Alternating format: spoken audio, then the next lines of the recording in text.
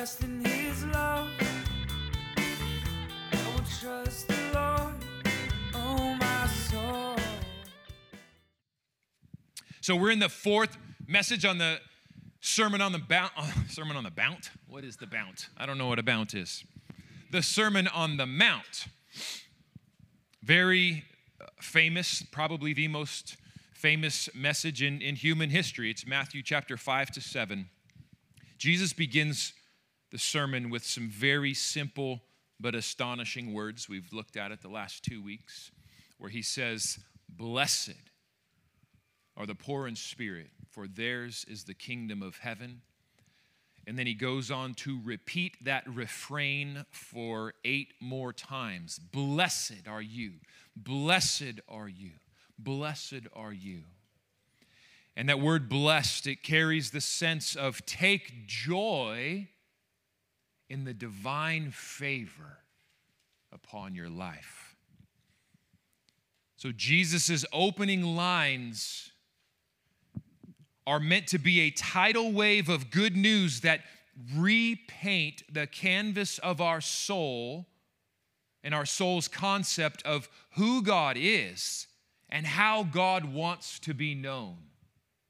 And if you think of all the different ways we can conceive of what is God like, when you wake up in the morning, do you get a tidal wave of 9 blessings that wash over your spirit?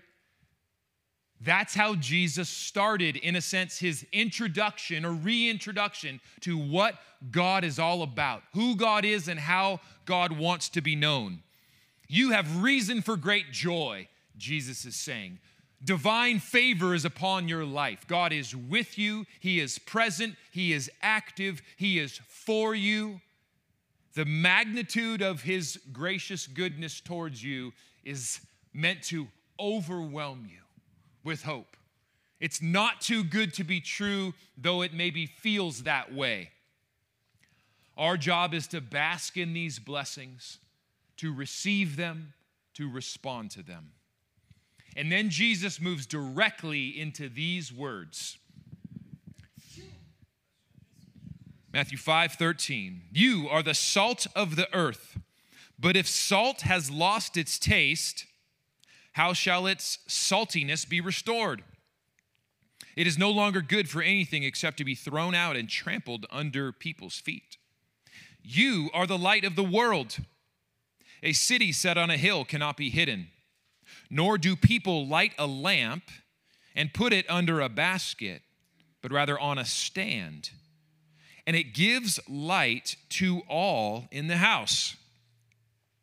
In the same way, let your light shine before others, so that they may see your good works and give glory to your Father who is in heaven. Do not think that I have come to abolish the law or the prophets. I have not come to abolish them, but to fulfill them. For truly I say to you, until heaven and earth pass away, not an iota, not a dot will pass from the law until all is accomplished. Therefore, whoever relaxes one of the least of these commandments and teaches others to do the same will be called least in the kingdom of heaven. But whoever does them and teaches them will be called great in the kingdom of heaven. For I tell you, unless your righteousness exceeds that of the scribes and Pharisees, you will never enter the kingdom of heaven. As always with Jesus, so deep, so much, too much. So I'm going to try to focus in on the central thrust of the flow of thought that we have from the beginning of the Beatitudes, which just means blessings, up through this point right here. As you hear about the blessings of God towards you, this overwhelming tidal wave of good news, blessing after blessing after blessing, and you respond to them, you are going to grow to become a mightily powerful person. Listen to the descriptions in this section. You are the salt of the earth.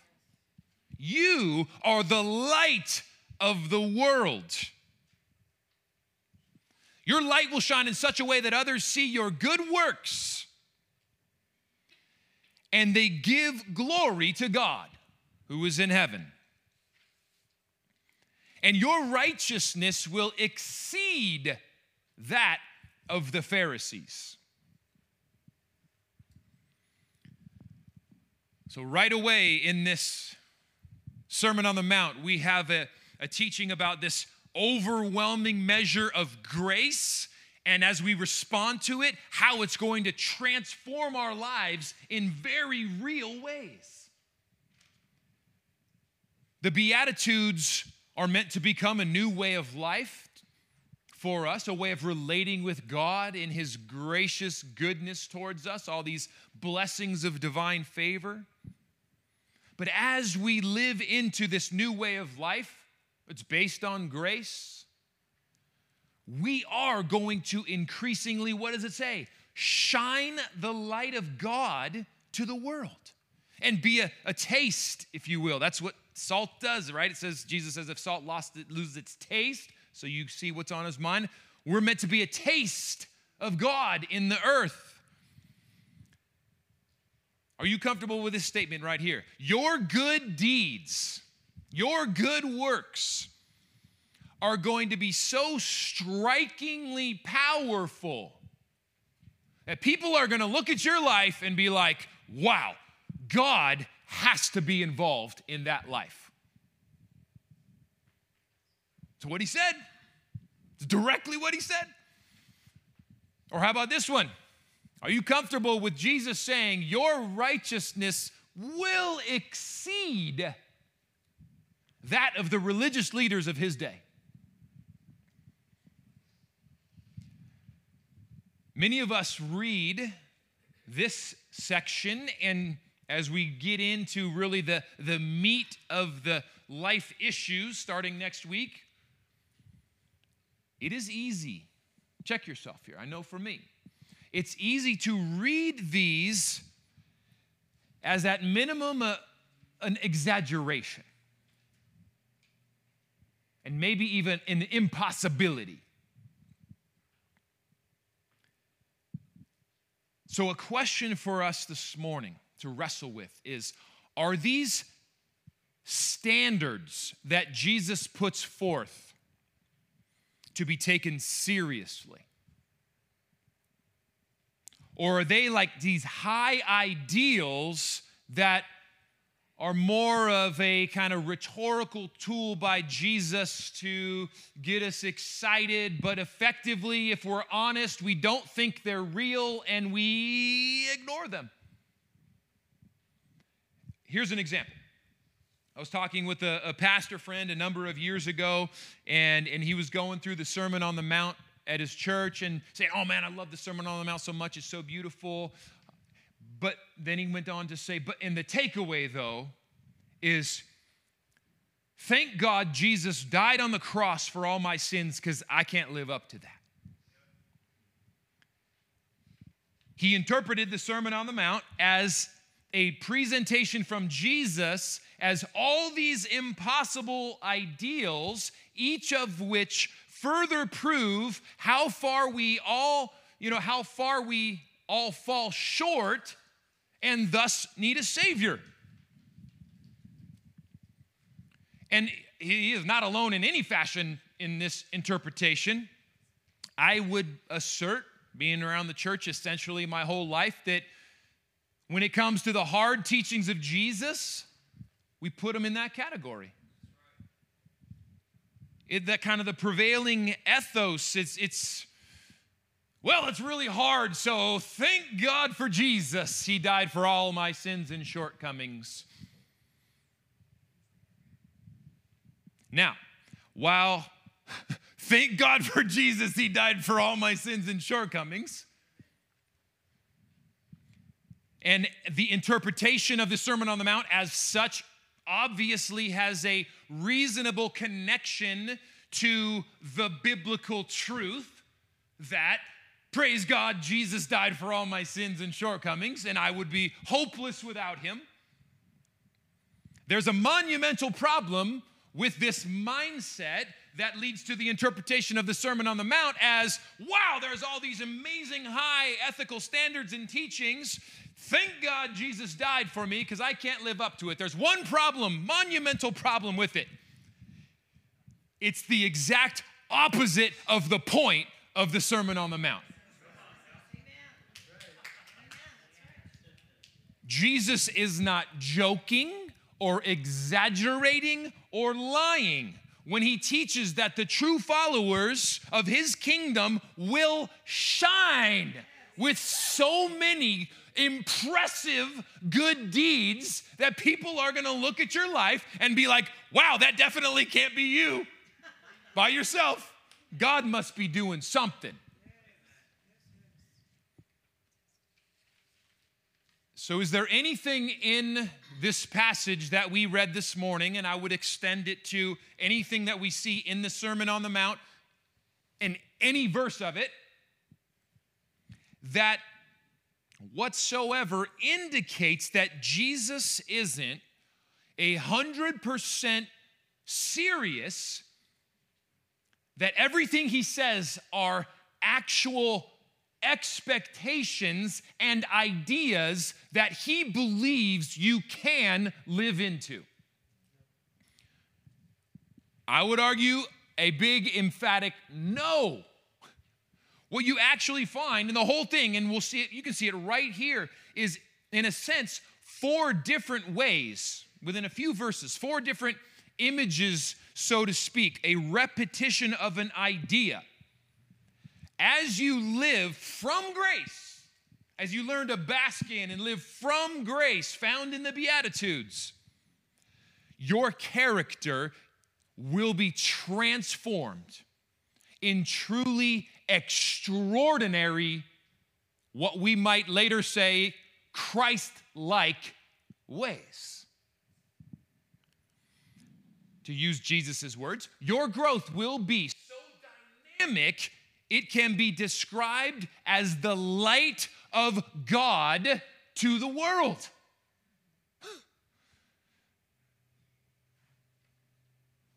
That's a high standard. Like, I don't know how else to reflect on it. If there's something coming out of me that is so bright, it is the light of God to the world, well, I better expect that my character is getting transformed, because I know that me, on my own strength, is not going to be shining the light of God to the world. There's going to be God doing a lot in here and helping me and transforming me and growing me. Because if people are going to look at my life and be like, wow, God must be involved. I see God in you. You're going to be transformed. Or if Jesus is going to say that you are the salt of the earth, that's a taste thing. It's like, if you lose your taste, it's pointless. You're not doing your job. Like, salt is not doing its job if it has no taste. It's lost its function and purpose. And Jesus is saying, and that's you. As you get to know me, as you bask in the grace of the Beatitudes and all this undeserved goodness poured your way, and you respond and you say yes, which that's the gospel, right? By the way, the opening line of the whole thing is, blessed are the poor in spirit, for theirs is the kingdom of heaven. So it's the one who humbly recognizes we have nothing on our own. We can't do it. We have no righteousness on our own. We need God's strength. We are dependent on him every step of the way for everything. That's saying yes to the gospel. And all the other Beatitudes are in that same vein. And so out of that response of, God, I need you, yes to your grace in my life in every way, it doesn't stop at a ticket to heaven. It's like, that's just the beginning. Born again is just the beginning. Transformation is what comes next. He goes on to say that you're going to have deeds so good it reflects heaven. You are going to have a righteousness so high above the status quo, you're going to leave the current religious leaders of the day in the dust. It's 4 different ways of saying the exact same thing. If you hear Jesus' words and put them into practice, which is his altar call at the end, chapter 7, you will build your life on the rock. This is the same thing. If you hear these words and put them into practice, you are going to grow into a new level of character and virtue higher than you ever thought possible, and it will reflect God to the world. How is that not what Jesus is saying here?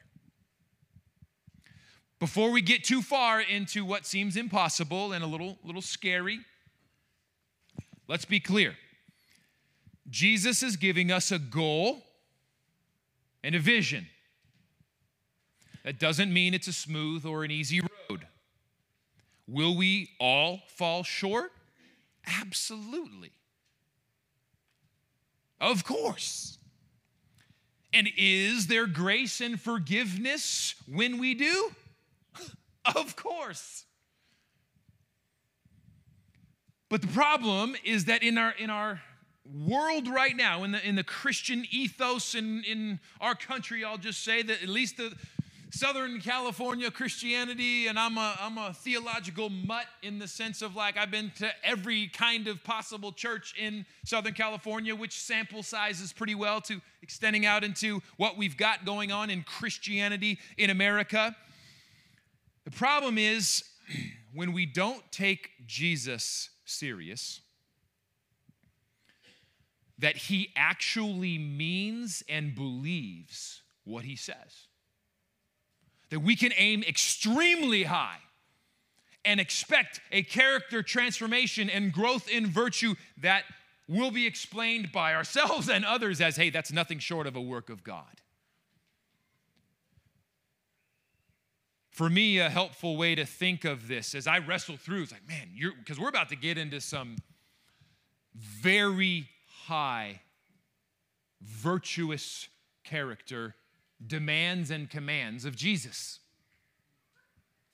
He's going to address anger and lust and revenge and hate, and man, he goes high on all of them, uncomfortably high. I mean, I get why it's like, oh, thank you, Jesus, that you saved me a sinner. And it's true. But we have to be real with that's not Jesus' point right now. I think many of us suffer from a Reformation hangover. So let's think about this concept for a moment. A Reformation hangover keeps us from seeing the Sermon on the Mount properly. As a Protestant, one who agrees with the protesting against the Catholic Church that Martin Luther King and John Calvin and Zwingli and others participated in the 1500s. I have enormous gratitude, appreciation, and agreement with the spiritual battle that was fought during the Reformation. Specifically, I believe Martin Luther was absolutely right to protest. That's where Protestant comes from, by the way. We're all protesters. To protest against the Catholic Church for the profane and unbiblical practice of selling indulgences, among other things. Like, you could literally purchase the forgiveness of your sins, like ahead of time. Like, hey man, I know I'm going to Vegas this weekend, so I'm going to shell out, my extra whatever. I'm going to pay for it ahead of time. That is messed up. There's only one who can purchase the forgiveness of sins. That's why we protested, or we are going along that vein saying, I'm with them. I'm protesting that and saying there is only one worthy to purchase the forgiveness of sins. And it's all hail King Jesus. His blood on the cross purchased the forgiveness of sins. Nothing else can. His perfect life, death, and resurrection purchased the forgiveness of sins. And my righteousness, your righteousness. So he was right, Martin Luther was, to protest against this spiritual atrocity, call the church back to repentance, and back to the basic gospel message that we are saved by grace through faith in the finished and perfect work of Christ. However, as is common to humanity, one attempt to correct an excess often leads to another excess. Martin Luther was so fixated on his by faith alone corrective message and the excess of the emphasis on works, right? We as good evangelicals are scared of that word, right? Works, we cringe. Can't earn my salvation. He was so, that's the Reformation hangover if you feel that. He was so against the works. Legend has it that he tore the book of James out of his Bible. And quote, this is what he feels about it. Therefore, St. James, he wrote this, is an epistle of straw, for it has nothing of the nature of the gospel about it.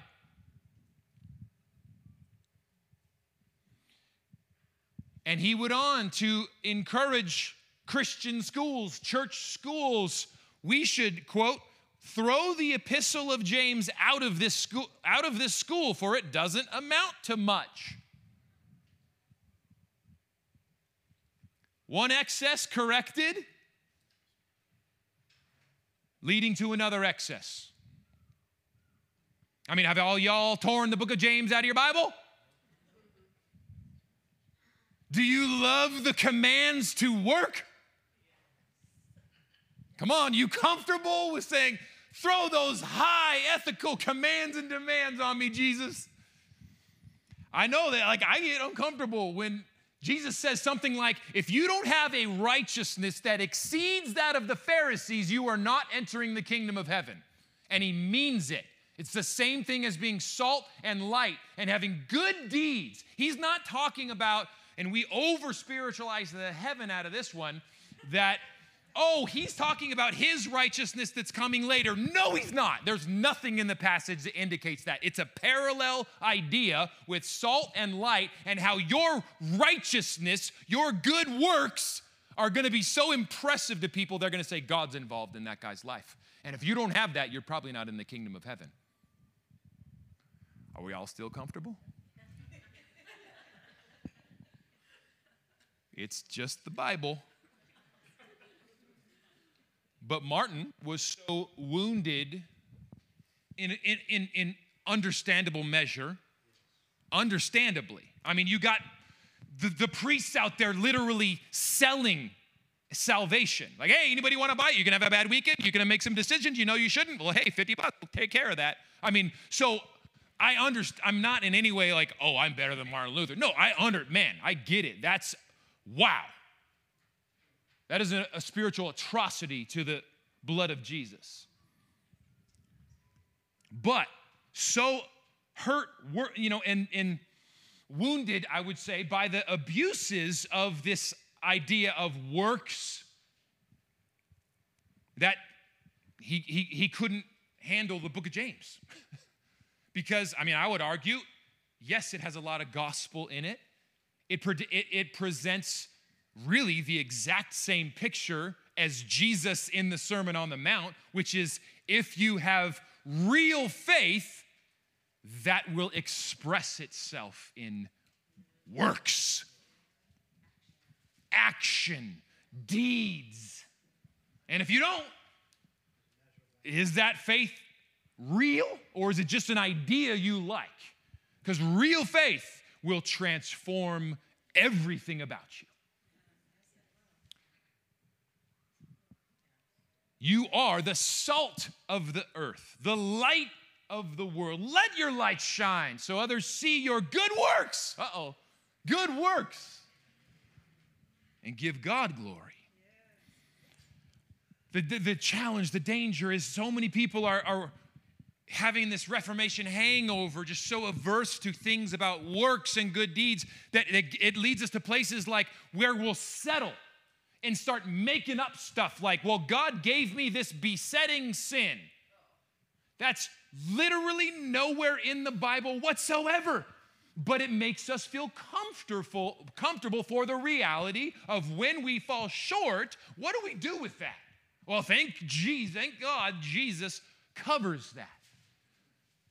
Now, yes, thank God Jesus covers that, but nowhere does he ever say, so go ahead and settle for your besetting sins. Just take them on as part of your identity, own them. You're just going to settle for that for the rest. You got to settle for it. It's just going to be your besetting struggle for the rest of your life.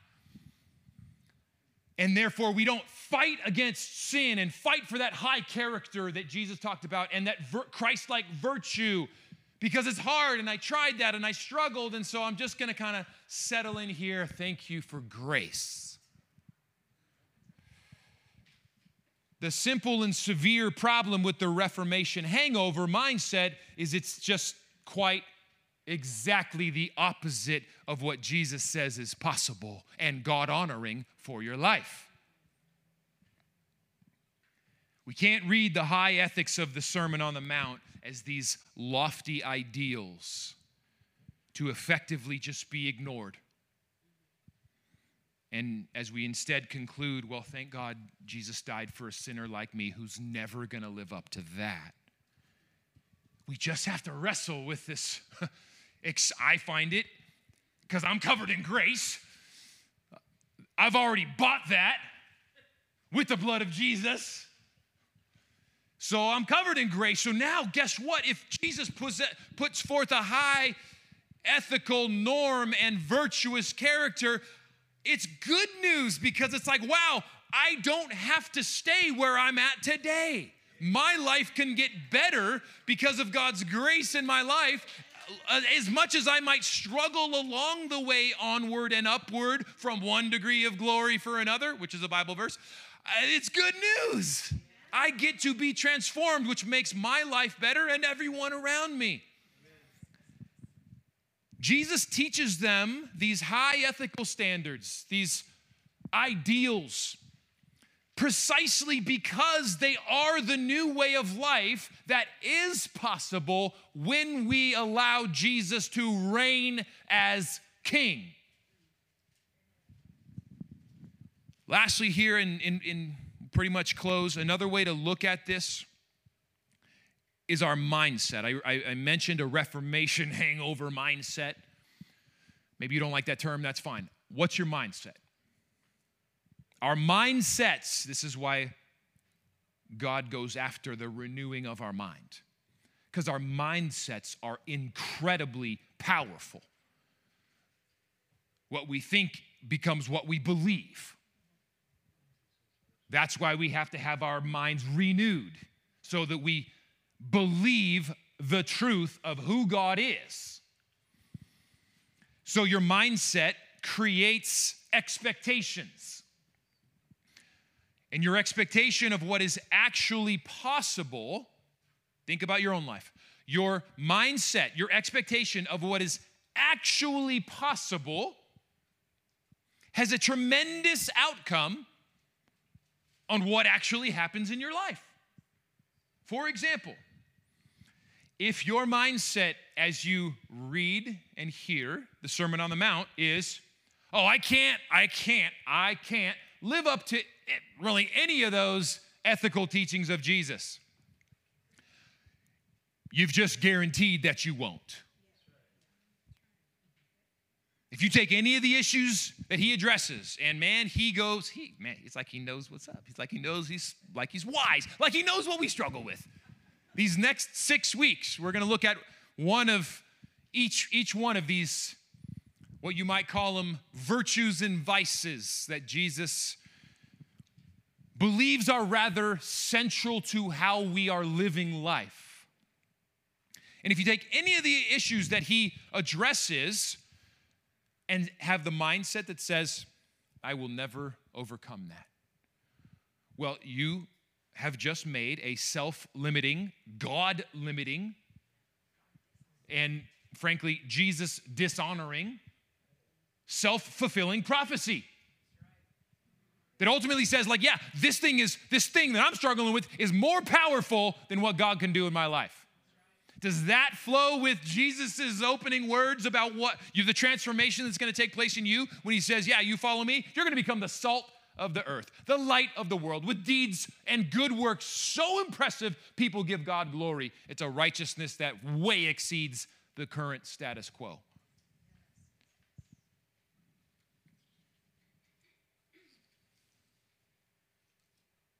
So, Jesus, as we get into these virtues and vices, let's make sure we're coming with the mindset. He is not teaching about these vices to make you feel guilty about being a loser that could never overcome them. Got to get rid of that. It's literally the opposite reason he brings them up. He actually believes you can become the powerful person that grows, it's a journey, it's not one day, grows to overcome them. So I challenge you to look over these next 6 weeks as we get into some specific ones. As he addresses them, is there anything in there where he says to you, you can't overcome this? This is your besetting sin. This is too big for you and it's too big for God. Or is the whole point of him bringing them up saying, this is how you grow to overcome it? It's the latter, by the way. And that's what we're going to be seeing. So as we get into the meat, so to speak, of the Sermon on the Mount here, to honor God and to give ourselves the opportunity to grow into the fullness of what God has for us, I challenge you, encourage you, hopefully invite you, this is good news, to get rid of any old that limit the expectations of how much you can grow. We've got to sober up, so to speak, from any Reformation hangover. Hear Jesus' words for what they truly are. A new way of life that is actually possible when we allow God to reign as King.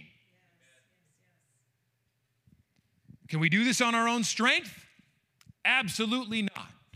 That's why the very opening line of this sermon is, blessed are the poor in spirit, for theirs is the kingdom of God. The ones who are poor in spirit are the ones who are going to have a righteousness, a real transformation of character righteousness that exceeds that of the Pharisees. So let's expect and believe that what is impossible on our own strength is possible with God. This is his king domain, his kingdom in our life. Let's pray along those lines.